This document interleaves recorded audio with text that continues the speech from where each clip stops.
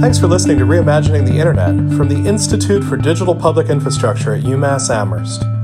We're hosting an ongoing discussion with researchers, activists, academics, techies, and journalists about what's wrong with the Internet and how we might fix it. I'm your host, Ethan Zuckerman. Hey everybody, welcome back to Reimagining the Internet. This is a real treat for me. I am thrilled to have my friend Amy Zhang here. Amy is just finishing her first quarter as an assistant professor of computer science and engineering at the University of Washington. She's the head of the Social Futures Lab there. The funny thing with Amy is that she just has this amazing record of cool projects that she's been developing for years and years and years. I had the pleasure of working with her when she was a student with David Karger's lab at MIT, and she's really one of my favorite people as far as thinking about clever ways to make the internet a better place. Amy, welcome. I'm so glad to have you with us. It's so good to talk to you, Ethan. One of the things that we're trying to do with this podcast is bring on people who are actively involved in making the internet a better place. And we're really asking them a simple question, which is what's wrong with the internet and what are you trying to do to fix it? So I want to start there with you with the promise that I'm going to ask you about some of the specific projects that you've worked on. What's wrong with the net and how do you want to make it a better place? Yeah, and what a great question. And this is really kind of the core of my research agenda at Social Futures Lab in University of Washington. And I think one of the things that I really think about kind of starting during my PhD is how the platforms that we use today for social interaction aren't all that different from each other. And they haven't really changed that much in years, sometimes even decades. There are just so many assumptions that we have about how social media works that just haven't really been questioned. And I think there's just a lot of room for really reimagining some of the things that we kind of take for granted. So, I can give some examples.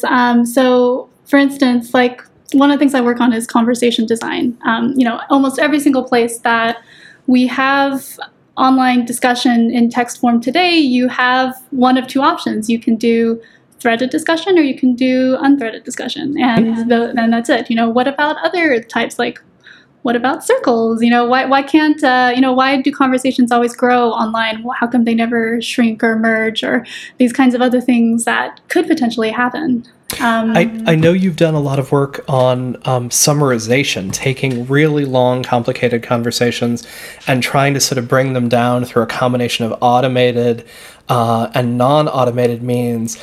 So that's a different shape of conversation. What would it look for a conversation to be in a circle?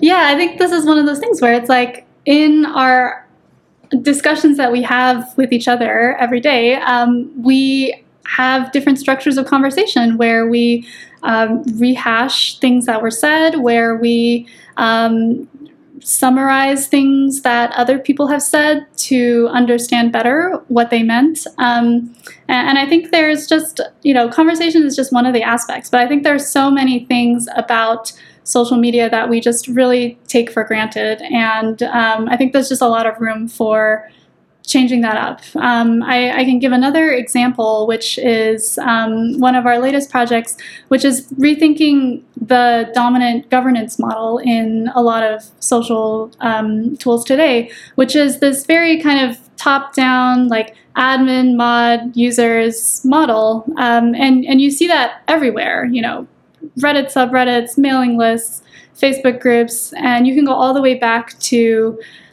Unix servers and file administration. Early mailing lists, right? Where whoever was the administrator, sort of set the rules for it. Sure. Right, and it's like what assumptions are we baking into that? Like, do our communities necessarily need to be governed in an autocratic way? Like, what about things like democracy? Couldn't our social infrastructure better support alternative forms of governance? So this is one of our latest projects called Policy Kit, which is actually trying to put some of those governance design questions back into the hands of communities themselves and allowing them to be able to create the governance that they want for their community and that best suits their needs and their values. So I think in general, I would say the Social Futures Lab is interested in this question of sort of rethinking these assumptions, reimagining what these platforms could be, and then putting that power into the hands of people and of communities to be able to also define that for themselves.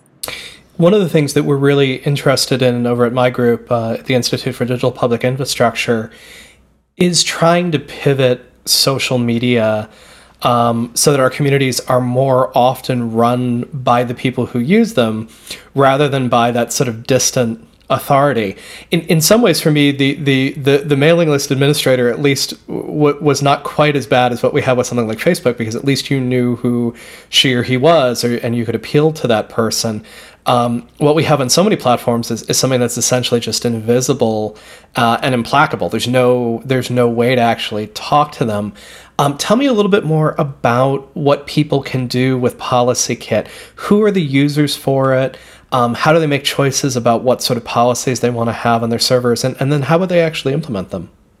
Yeah, so right now PolicyKit is sort of our first attempt at this kind of idea of building self-governance for communities. And so it's starting out as this kind of lower level programmatic layer where it takes care of the work of connecting to different platforms that you have communication on. So a Slack team, a Reddit subreddit, a Discord channel, for instance. And using our tool, which then hooks into these, you can go onto the tool and be able to write small programming scripts to be able to come up with the governance that you want. So for instance, you could set up rotating elections for moderators.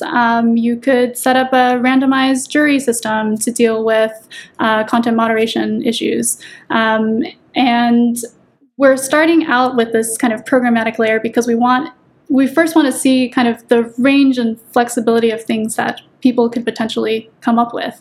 But, we do want to eventually target people who are not programmers and allow people who don't have that technical background to also create the governance that they want. And so we're planning on building on top of that infrastructure different tools to support communities and being able to do that. And our first goal there is to first create kind of like a library of different common governance structures that people can then just like mix and match and like share with each other and bring into their community and tweak it to their needs. So those are the goals of the system. There's two things that I just love about the way that you're going about that. The first is that you're doing it with real communities that are actually out there in the world. They're live. People are using them right now. And, platforms have different levels of governance control. Reddit, as you referenced, actually gives you a good deal of control at the moderator level. And if the moderator decided that she wanted to hand over the reins to the community, there's really good ways to do that. So the first thing I love about it is that it's real. The second thing I love about it is that rather than assuming that every community wants to have a giant, long, drag-out discussion about how they should govern themselves, we might actually start with some models and paradigms that work for a lot of communities and let people sort of tune them and choose them from there. Do you have a sense for what people want to do with a tool like PolicyKit? Do you have sort of users who are telling you we want to use it for these specific purposes? Yeah, so I think we are kind of starting that initial process of like doing field studies and interviews with communities, but there has been a lot of research already on online communities and sort of the struggles that they face with issues like moderator burnout, legitimacy crises that happen within the community, community splintering for various reasons, difficulty with understanding the norms of the community or dealing with newcomers. So I think all of these are common issues that any community can run into. And I think another thing here is that like communities have all kind of learned this on their own, right? Like when you signed up to be a moderator of a Facebook group and it blows up and becomes 100,000 members, like you don't have a PhD in governance to be able to know how to manage this community. And so you're learning by trial and error. And I think part of the power of having a place where people can kind of try these things out and learn from each other is that you don't have to do this all necessarily on your own. I find myself wondering whether we're going to end up with almost like a curriculum for teaching people moderator skills and sort of maybe not, providing the PhD in content moderation or internet community, but at least like the master's level degree. I know that I teach Julian Dibble's article, A Rape in Cyberspace, to try to get people to wrestle with this question of it's just words versus, well, words are what the reality is made out of, therefore words are real.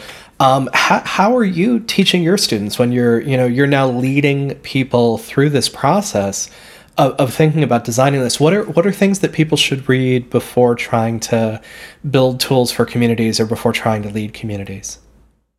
Yeah, so it's funny that you asked that question because I just gave a guest lecture on the topic of content moderation to an undergraduate kind of lower level class. So these are like freshmen and sophomores learning about data structures. And I was like, one of their assignments is to build a toxicity classifier. And I take them through basically the assumptions that they're making when building such a tool, and then zooming out to sort of the implications of those assumptions on the community, on society, on individual users of these tools, and then kind of trying to question those. So what does it mean if you deploy a toxicity model across a platform of millions of people, all with different ideas about what is toxicity and different cultural norms?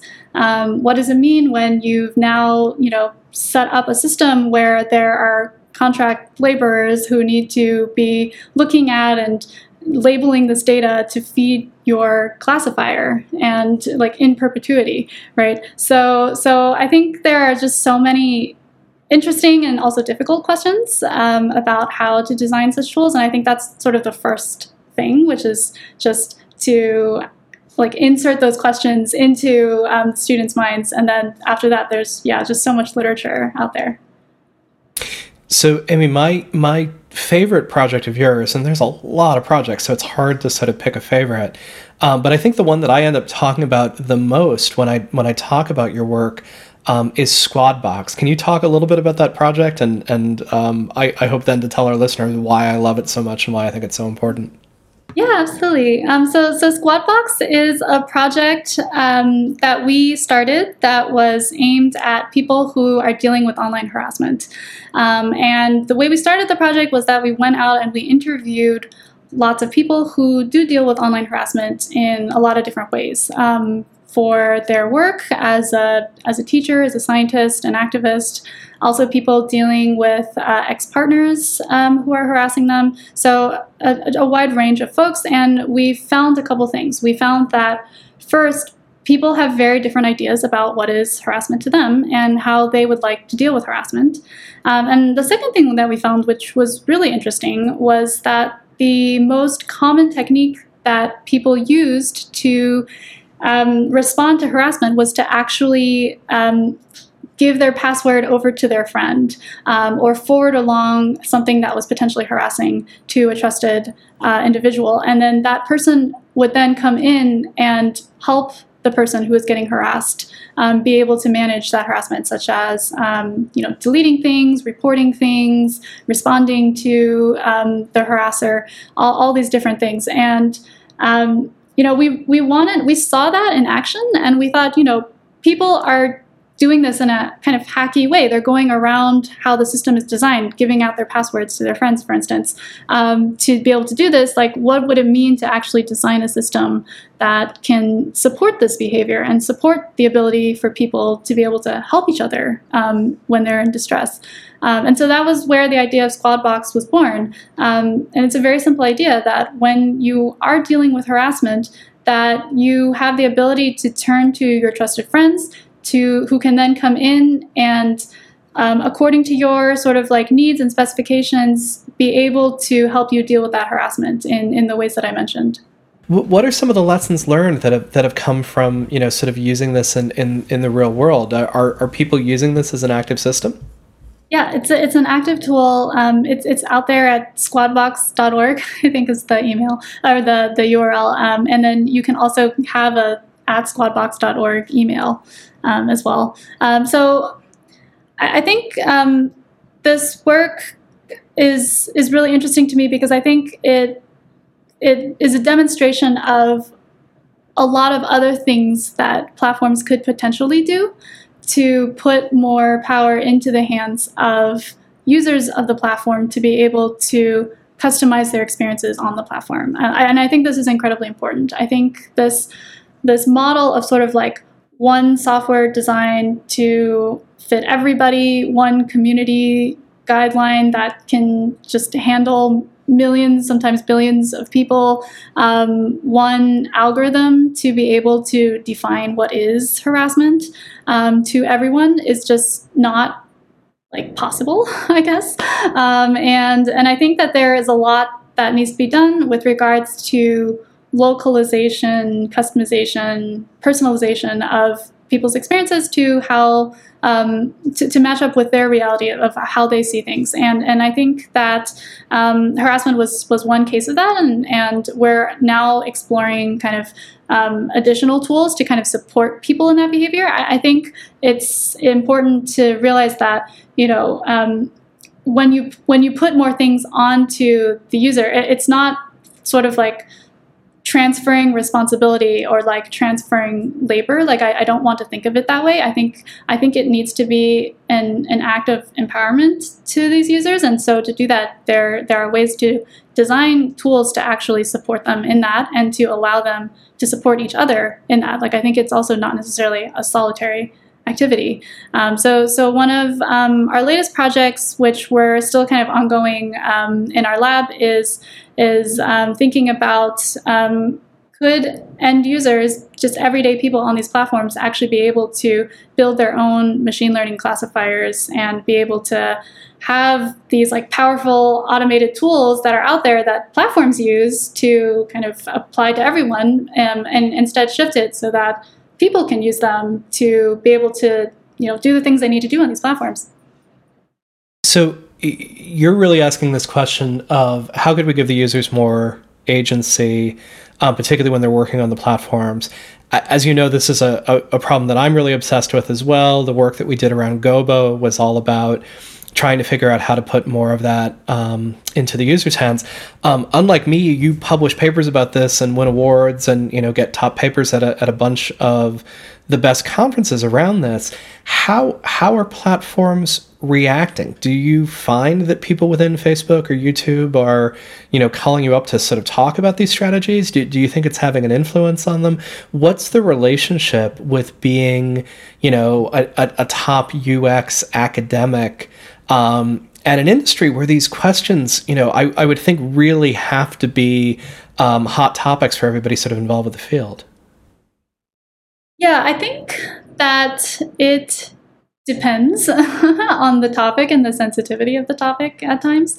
So I think that oftentimes major platforms are afraid of relinquishing power to users and to sort of allow these sub-platform level collective activities to happen sometimes.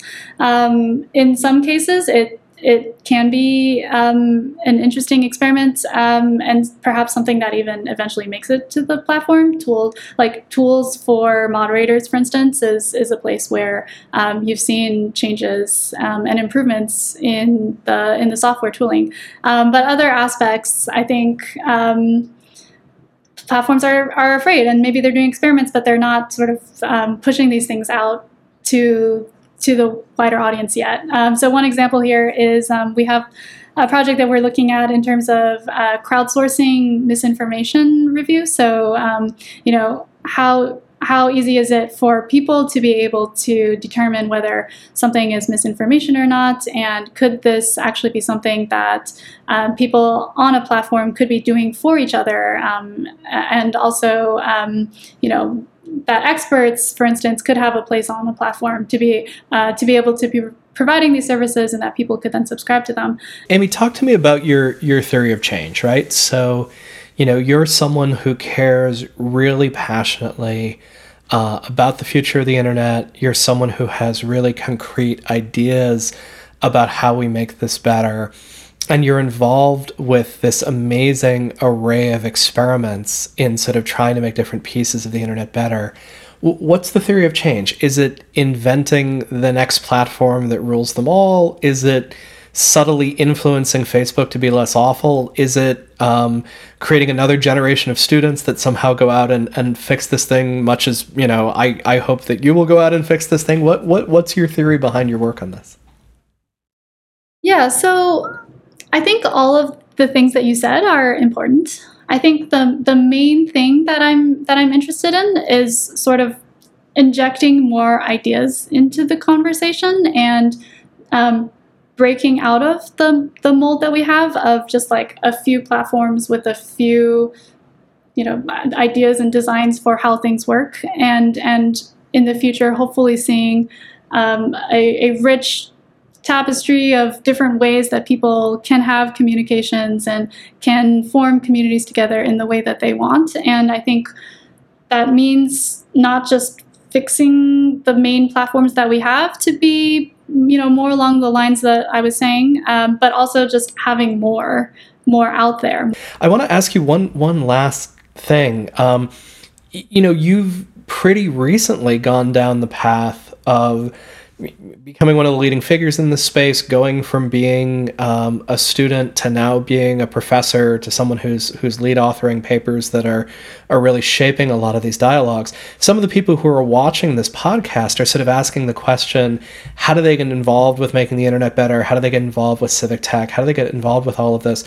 What's your advice for people who are sort of looking at this, thinking about the master's degree, trying to figure out what to do in undergrad, thinking about career change or path change? Yeah, I get questions like this all the time. I get inquiries from students. I think especially in a computer science department, we are thinking about how to change the curriculums so that we're introducing some of these more like societal questions and ethical questions at the undergraduate level for students who are hungering to have some sort of positive societal impact, as opposed to just sort of like building the next technology. And students are really interested in making an impact that way. And this is a really great space to work on. After I gave my talk on content moderation last week, I ended with a slide of like, it's a really exciting time to be in content moderation. There's so many things happening, even just like in the last week in terms of real world events. So I think that for students who want to get involved, there's many avenues to do so. It could involve getting a master's degree or a PhD, conducting research in these spaces. It can also just mean working as a practitioner or working in your spare time, participating in sort of open source projects that are trying to build these alternative visions of social platforms. I think also nowadays, because of this like swelling interest in these topics, there are kind of places where people who are very interested in these topics kind of convene online. I'm involved in a couple. One is the Credibility Coalition, which is this kind of just online gathering of people who are really motivated by the problem of misinformation and improving information credibility and information quality online. And we have students, we have academics, we have practitioners, we have people from platforms. So kind of anyone who wants to get involved can get involved. There's another community that I'm a part of called MetaGov, Meta Governance, I guess is the full name. And we're really interested in, thinking of new forms of governance and being able to experiment with different kinds of governance. And we there also get folks from all over. So I think anyone can really get involved if they would like to contribute. And in addition to those terrific online communities, one could always show up at the University of Washington and seek a PhD in this, right? Absolutely. I am recruiting students, so I can definitely put a plug in for my lab. You can go to our website at social.cs.washington.edu. We're the Social Futures Lab. We're motivated by the idea of reimagining our social and collaborative software to empower end users to think about positive impacts on society and combating all these issues of like misinformation, online harassment, and actually hopefully having a positive vision for social computing systems in the future. Amy Zhang, thank you so much for all the work you do. Thanks for being with us on Reimagining the Internet, and good luck in recruiting that next generation of folks to take up arms and work to make the Internet better. Thank you so much for having me on, Ethan. Reimagining the Internet is hosted by me, Ethan Zuckerman, and produced by Mike Sugarman, who also composed our theme song. Visit publicinfrastructure.org for more information about the launch of our research center at the University of Massachusetts at Amherst in spring 2021. And please subscribe wherever you're listening to this podcast.